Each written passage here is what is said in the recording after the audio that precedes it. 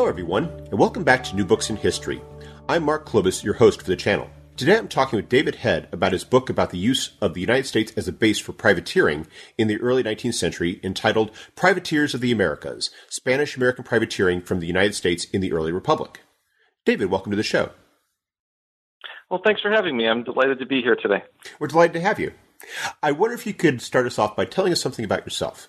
So I am originally from Western New York. I grew up in the Buffalo area, and I moved down to Florida in 2010 after finishing my PhD at the University of Buffalo. And I can tell you that December in Florida is much different than December in Buffalo. So it's a very different experience. It feels like April used to feel. So it's wonderful. So I enjoy being here this time of year. It's great. Does that make up for hurricane season? Yes, I suppose it does. They don't come all that often, so you kind of forget about it and enjoy your months of nice mild weather here. So it's great. So, how did you come to write this book? So the book is a revised version of my dissertation, and I went to grad school at the University of Buffalo, and I wanted to write about pirates. That was my goal, but I needed to find some pirates to write about. So I tried a couple of different ideas as I was early in grad school, and eventually I landed on an episode of sort of illegal privateering that came up in the 18 teens as people in the United States served in the Spanish-American Wars of Independence of that time, which was a violation of U.S. law to participate in a foreign war. I found some articles about this episode of privateering, but they were principally from like the 1920s, 1940s, so stuff that was old, hadn't been done for a while. So that's good. So I didn't, it was not like someone else had done it recently. Then as I continued digging, I found that there was a lot of records. So because what these privateers did was illegal, they often were prosecuted in U.S. courts, sued in U.S. courts, and their records were preserved by the National Archives as part of their federal court records that they preserve. So different branches around the country have these records, and no one had really looked at them very, very much over the years. They've just been sitting there waiting for someone to find them. And they had great stories. They had details from the voyages. All the participants would give testimony, give depositions. So you have from the captains, from the investors, the owners. Sometimes you get the sailors themselves, so you rarely get a glimpse of what their experience was. And so just wonderfully rich sources that I was able to find. So we put those two things together, and I had a great story that I was able to tell that no one had done recently. So that's how I came to decide to write about the privateers in the early 19th century. As you explain in your book, you have this very unusual world. We sometimes think of the early republic. We think of the young nation. We think about the westward expansion and so forth. And you describe a dynamic that sometimes gets overlooked, which was the relationship with what we now call Latin America, the dynamic of the revolutions that were taking place there. I was wondering if you could perhaps explain a bit that context and this issue of privateering and how Americans came to be involved with it. Okay, so the Spanish-American, Latin American Wars of Independence, they really touched off in 1808 as an outgrowth of the Napoleonic Wars. So, of course, Napoleon is at war all the time in Europe, trying to conquer as much of the continent as he can. And one of the things he does is to invade Spain. He imprisons the Spanish king and puts his brother on the throne instead. The Spanish people in both Spain and in the colonies in the Americas, one response is to resist having Napoleon really ruling Spain. So they form these governing councils to rule in the king's name. So at first it was to resist France on behalf of the king. But some people in Spanish America, they wanted more. They wanted more autonomy. They wanted independence. So they began using this event to push for independence. So those Spanish Americans who are seeking independence, they're really fighting against France for a time and against other people in Spain who want to keep control over the colonies. In the 19th century, like in the 18th century before it, whenever there was a war, there was privateering. So a privateer is a privately owned vessel that receives a license to attack enemies.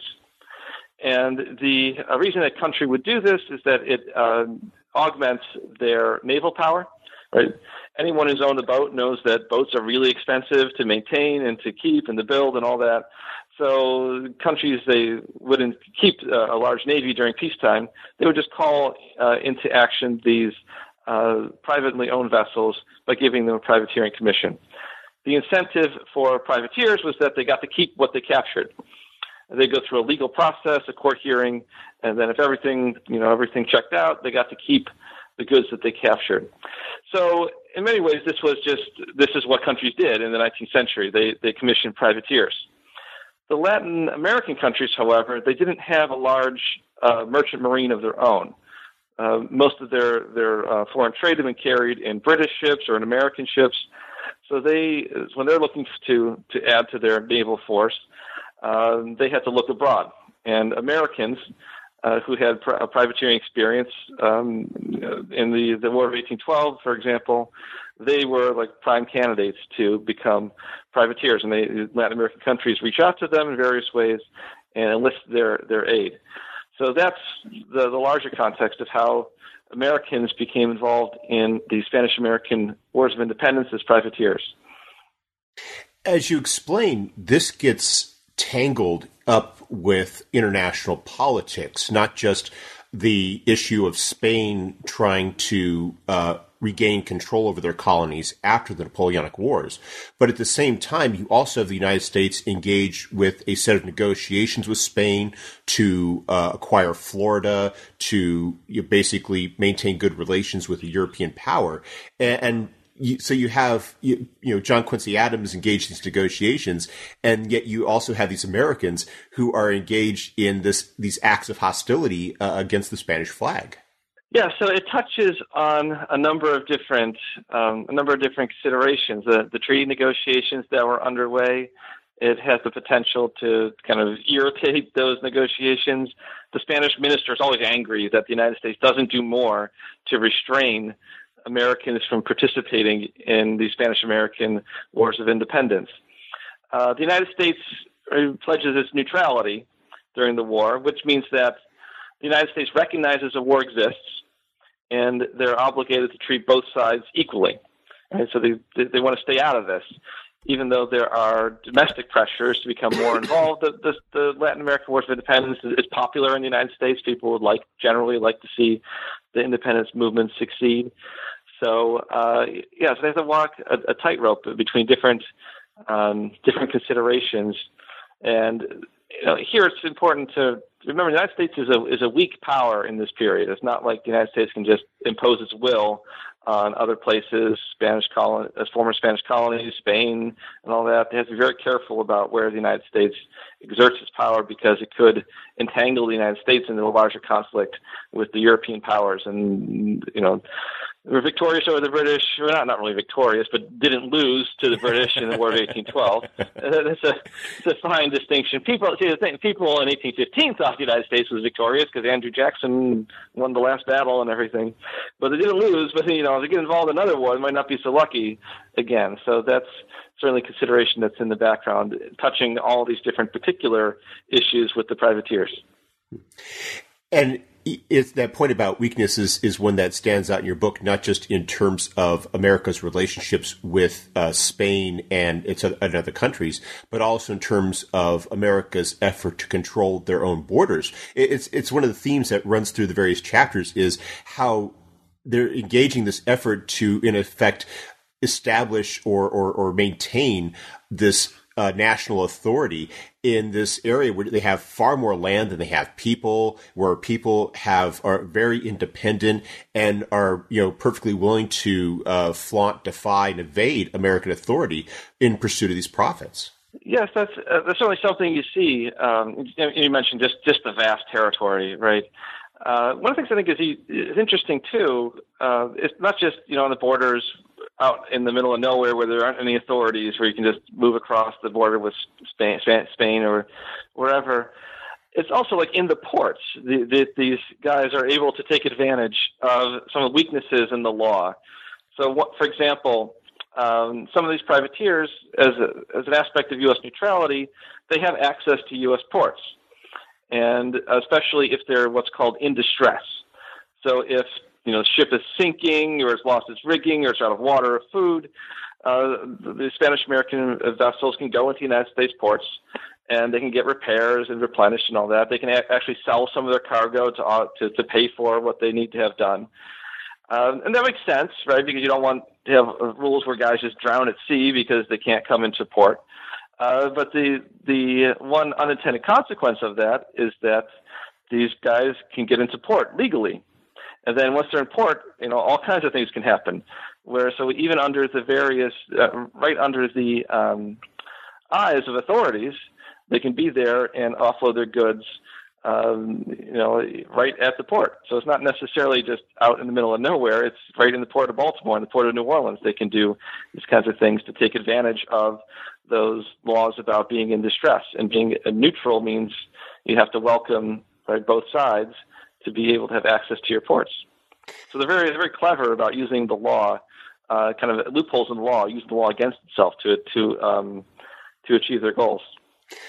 One of the things I really liked about your book was that you focus on 4 geographic areas: the New Orleans area, Baltimore, Galveston, and Amelia Island.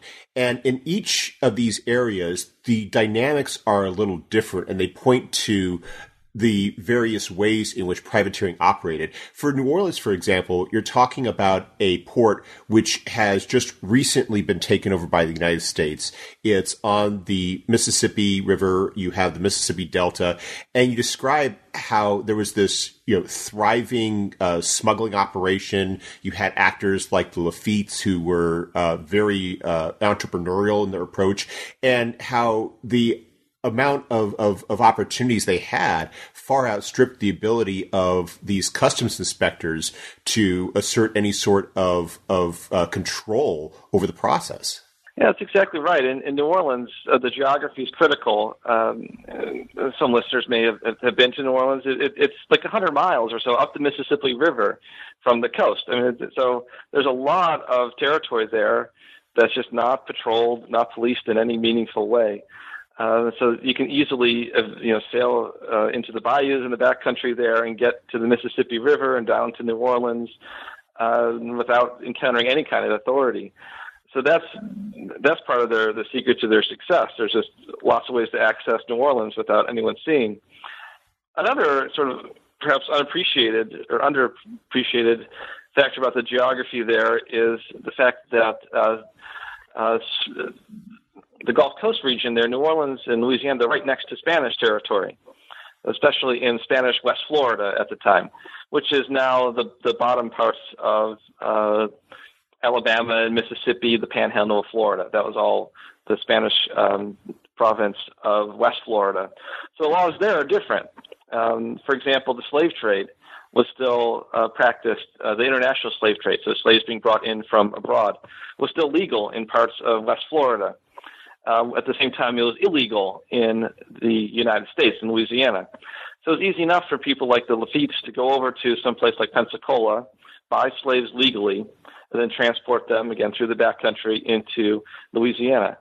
So both the geography in the sense that there's just lots of empty space where you can operate outside the eyes of the law, but also when there are laws, they're different, very close by across the border that can be used effectively by these guys who want to they're able to make money off of this by a willingness to break U.S. law, to give people the kinds of things that they want.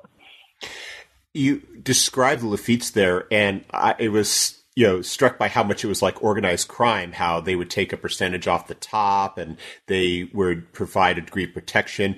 And they were very comfortable with using violence. And you set up the contrast between the Lafitte's on the one hand and then the U.S. customs officials on the other, who are oftentimes very much at sea. And I also liked how you incorporate into that the United States Navy, who was comfortable with violence, but as you explained, they were hardly comfortable with the role that they were being asked to play.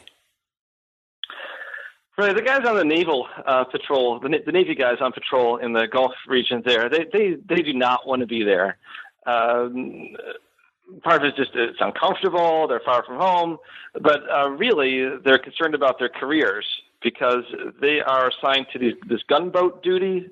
So there's an idea some policymakers have that gunboats, so small vessels, a couple dozen guys patrolling that's a better kind of more efficient use of resources in the Navy, just to protect the coastal region and to, patrol for smugglers and pirates and that thing. But the naval officers, they find that guys who have a lot of gunboat duty, they don't get promoted. So New Orleans is where naval careers go to die, and they're afraid that they'll be stuck there. And there's a scholar who did a study of this and found that, yes, actually guys who went through that station were promoted less frequently. It took them longer to be promoted because of the duty on the gunboats, because the Navy guys, they respect sailing at sea and being a real seaman out in the open ocean, not by the river. You don't have any skills for that. So those guys are not happy, and that contributes to a lack of interest in enforcing the laws even when they could. There's a wonderful quote I found from a naval officer. He's reflecting backwards on his career from later in time. And he says, he was happy when the United States went to war with Britain because finally he had an opportunity to distinguish himself fighting the British, a real opponent, not just cruising along the rivers and the Gulf Coast region looking for pirates. So they, even when there were assets there that could have intercepted the trade, there are reasons, various good reasons for them, not to be well motivated. And yet the dynamic in Baltimore was very different from that, whereas that is a place that is more comfortable. Maryland is part of the original 13 states. And you're having a much more settled, established community. It's closer to federal authority. And so you describe a very different set of dynamics at play about how you have these established businessmen who are engaging in the trade and who are able to use the law very much, in various ways to have this veneer of legality to these what were basically illegal actions. Right. So the Baltimore operations are a much larger scale, and you're right. Part of that is because they're in Baltimore, a more settled area. It's close to the seat of federal power. There's not on the frontier region or any close to Spanish territory. So some of those options are not there the way they had been in a place like Louisiana. And it is a much more of a sort of capital-intensive business. The ships are bigger, which means they're more expensive. They go on longer voyages, which again means you need to have more investment to get them equipped and supplied and all that kind of thing. And the men who operate those privateers from Baltimore, I think they're really using the law in a much more sophisticated way. So the Lafitte's, for example, that's the way they operate. These guys in Baltimore, some of the owners there, they're going to be there for long term. Some of the captains, they have families, they're settled, they're rooted in that community. So when they're trying to making money on this, they're claiming that they're doing this legally, that they're participating, with legal commission. Some of them claim that they have expatriated themselves, so that they have given up their U.S. citizenship and become citizens of one of the Spanish American republics.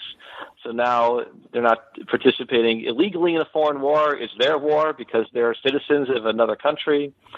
So they use the law to try to use the law to their advantage and operate as much like a business within the law as possible. So much more sophisticated, sort of intensive operation they have in Baltimore.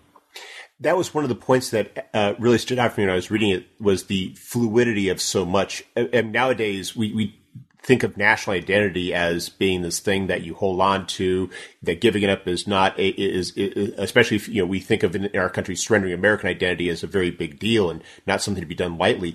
And yet these people would, be willing to change their nationalities like they would change their clothes, in part because it seems that they were comfortable and in knowing that they could change it back when it suited them, that this was going to be in their minds at least, a temporary change while they engage in this activity and enrich themselves. Yes, I think one of the interesting things to me, one of the things I found most meaningful as I did the research was to find guys who, it seems like at the beginning they were going to adopt this kind of Spanish-American identity just for convenience so that they could get around the law, so they wouldn't end up in jail, that they could undertake some kind of voyage that would be profitable. And then it seems like over time they adopted more and more of a sense of an affinity for Spanish America itself, or at least Spanish American independence. Part of that might have been an outgrowth of seeing the American model of independence embodied in Spanish America. That was something that was kind of a fad in the United States in the 18 teens and 1820s, was to be enthusiastic supporters of Latin American independence movements as, sort of the second coming of the American Revolution. But you do see some guys, some of the captains in particular, a man named James Chater was really interesting to me. He starts calling himself Diego Chater, and he signs letters, DC. And he does this to business associates. He goes back and forth, JC, DC. And he also signs a letter or two to his wife. He signs it DC, which indicates to me, he's not fooling her that his name is really Diego or something. But it seems to be that it's something that he kind of slipped into without really thinking about it. So you're right, there's this kind of change in their identities, their affiliations, and I think it really emerges through their experience as privateers. And for some, it's no doubt calculated just to be able to do what they want and avoid the law. But for others, it seems to be something that they really take to heart. And that was probably one of the most interesting findings that I had through the research. Another figure that stood out for me was John Daniel Daniels, who not only, like so many of these other individuals, adopts basically a different citizenship in order to stay right with the law, but also he eventually rises up and becomes an officer in the liberation movement, and may even, as you mentioned, have met Simón Bolívar himself. Yes, he's one of the best characters in the book. There's a wonderful painting that I found that the Maryland Historical Society has, that he commissioned a painting of himself in a Colombian naval uniform. And so that's how he wanted to present himself, is in the Colombian uniform. He's a wonderful guy. Wonderful in the sense of being interesting. He has many negative characteristics. He appears to be very cruel to his crew. He thinks that he can kind of bully them. He's a really interesting incident where some guys had escaped from his crew, and when he was in South America, he runs across them in the street of Baltimore, and he threatens them. He threatens to flog them. But he apparently threatened them by saying if he ever saw them in South America, he would flog them. So knowing that he can't get away with this in Baltimore, but he could in South America, where he is more important than he would be in Baltimore. And he seems to have the title that he gained in the Colombian service, Commodore. He carries that around with him for the rest of his life. I imagine he was like Jack Sparrow in the Pirates of the Caribbean movies, always insisted on being called Captain. Right? Daniels, I just imagine him always insisting on being called Commodore Daniels, and that's the title he carries with him for the rest of his days. It really does suggest a no small amount of pride in not in the rank he had attained and his activities. That it wasn't something to be ashamed of to be doing this privateering. And that's another aspect of the book I thought was really interesting, was the degree to which these people were maybe not quite heroes, but definitely not proud, not ashamed of fighting for these liberation causes, and engaging in this criminal activity. And I'm wondering if that might have been because they saw it as not criminal activity against the United States, but criminal activity against Spain. Exactly. I think that Spanish-American independence is popular in the United States, and it's fighting against old Spain, the monarchy.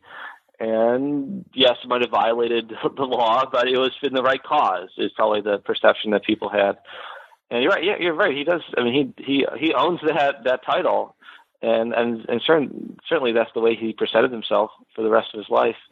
He got sued all the time because of what he did in the moment.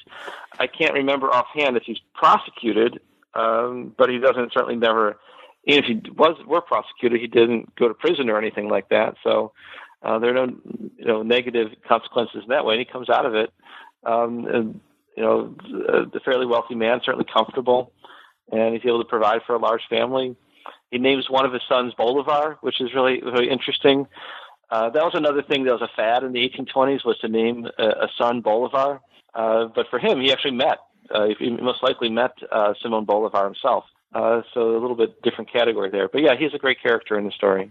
You just mentioned another interesting dynamic in your book, which is how so many of these merchant captains went after these privateers, because we think of privateering in terms of criminal activity, and you describe the effort by federal authorities to criminally prosecute these individuals and how that was not necessarily successful. But you describe how these captains were much more successful going after them with civil claims. And I was wondering if you could maybe talk about that judicial dynamic and how that played out in the United States.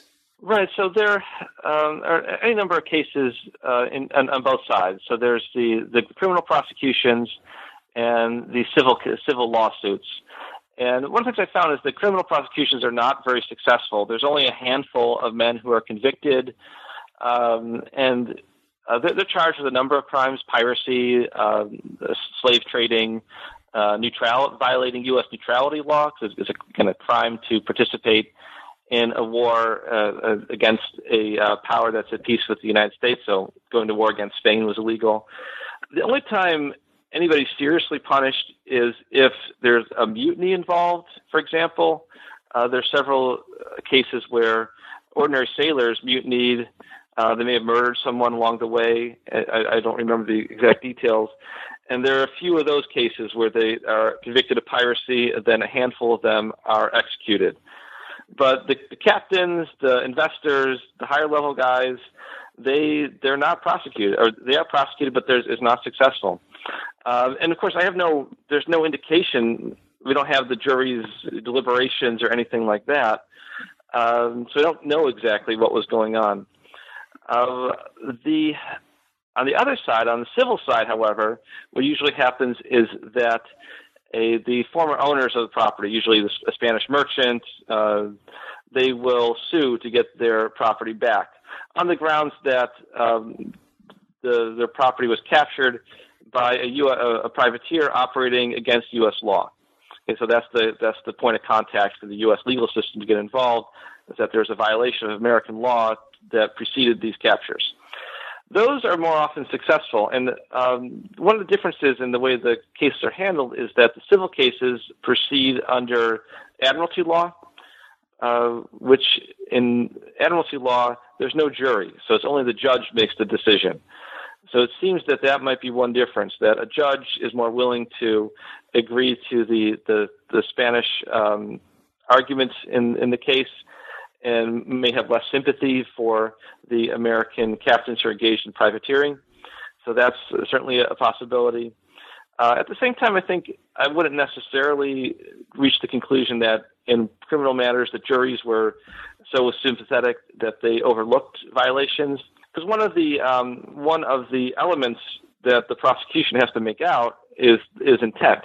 So all these laws involve you have to be knowingly intending to take property that you know isn't yours. And one of the legal defenses that the privateers mount is, well, we were acting under commission from one of the Spanish-American countries. So in our minds, we were doing this legally.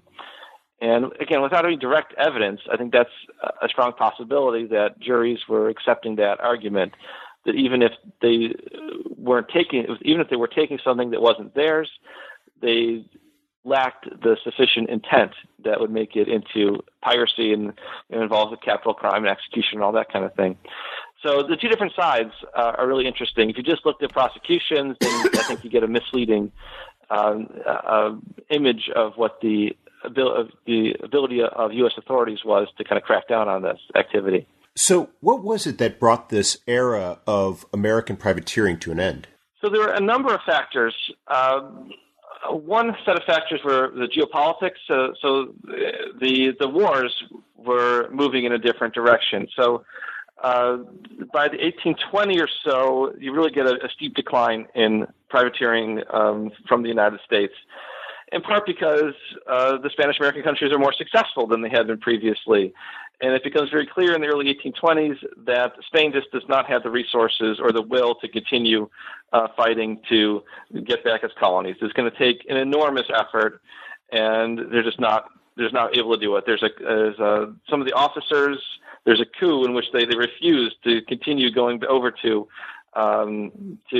South America. Perhaps coup isn't the right term, but they're refusing to go back, and that's really a sign that they're not going to be able to reconquer the Spanish-American colonies. So that's one dynamic that's changed. Once there aren't wars, then there's no more privateers. There's no reason to issue commissions. Another factor is in the United States, they changed the law. So there are some enhancements to the neutrality law to close up some of the loopholes that had existed. For example, one of the tricks that Baltimore operations used is that they would clear port, so they would get their official paperwork from the customs collector that they were going on a merchant voyage. And then they'd go down in the Chesapeake Bay before hitting the open ocean, and then they'd add more men, more supplies, and all that kind of thing, and they'd change the privateering after they got into the ocean. Well, one of the laws, for example, requires that if the customs collector suspects that there'll be a violation of U.S. neutrality, he can impose a bond on the ship. So if he sees that, there are too many guys on this ship, there's too much food and supplies, you're not just going to a short trip to Cuba, you're probably going to go be cruising for 6 months, he can require them to post bond, which then increases the amount of money committed to the voyage. So it drives up the cost significantly. Another kind of hidden factor here is, an unexpected factor, is the Panic of 1819, which strikes at first the banking system, and then it's a widespread, we'd call it a recession, I think, in today's terms. That really devastates the ability of some of the merchants to finance these operations. So they have, privateering is one of many different activities they have, and they don't have the capital anymore to invest in privateering because they've been devastated by the Panic of 1819. That was especially a major problem with the Baltimore investors in Baltimore privateers. So all those things come together, and they're able to control this problem by the 1820s. And really by the 1820s, it's on a decline. Some Americans, they continue participating in the Spanish-American Wars of Independence. Commodore Daniels, we mentioned before, he stops being a privateer and then goes and serves in the Colombian Navy. But overall, the numbers are way down by 1820. Yeah, I think about how you end the book with Chater, who has had the successful career as a privateer, and you have him ending his days as a riverboat captain. It's kind of a very poignant way of talking about, sort of what the end of this period and how prosaic the fate of some of these men were after it ended. Right. So Chater is in contrast to Daniels, and I have their addresses in the early 18-teens. They live close together in the same neighborhood. And in the 1820s, Daniels moves out to a much nicer neighborhood, much swankier address he has, and Chater stays in the same old neighborhood, the kind of sailor town down by the docks. So he's not as successful as Daniels is. He's never able to make the same kind of money. It's just part of it is just he's not as fortunate. So he then has to go back to work once he gets back from. He comes back finally from Spanish-American in the later 1820s. There was a time when he was pursuing a naval service in Colombia, and then he's thinking about Mexico maybe. He eventually comes home, and he has to continue working until he's an older man, becomes kind of like an old captain on the riverboat. He starts the business at one point, promising to give intelligence and information on anyone wanting to do business in South America. So kind of drawing on his experience that he had. And, by the end, it seems that his earlier service in Spanish America was kind of forgotten. So not the same way Daniels wore it as a badge of honor. Chater seems to have kind of moved into obscurity towards the end of his life. You mentioned how in his obituary, they describe, Chater as a sailor and all the things he's done, but they leave out any mention of privateering. Right, yeah, that's not there anymore. Yeah. So that's from an earlier part of his life. It's not there anymore at the end. Yeah. Well, we've taken up a lot of your time, but before we go, could you tell us what you're working on now? So I have a number of things that are coming out soon. So just in the last week or so, a long-term project I've been working on was published. That was the Encyclopedia of Atlantic World History.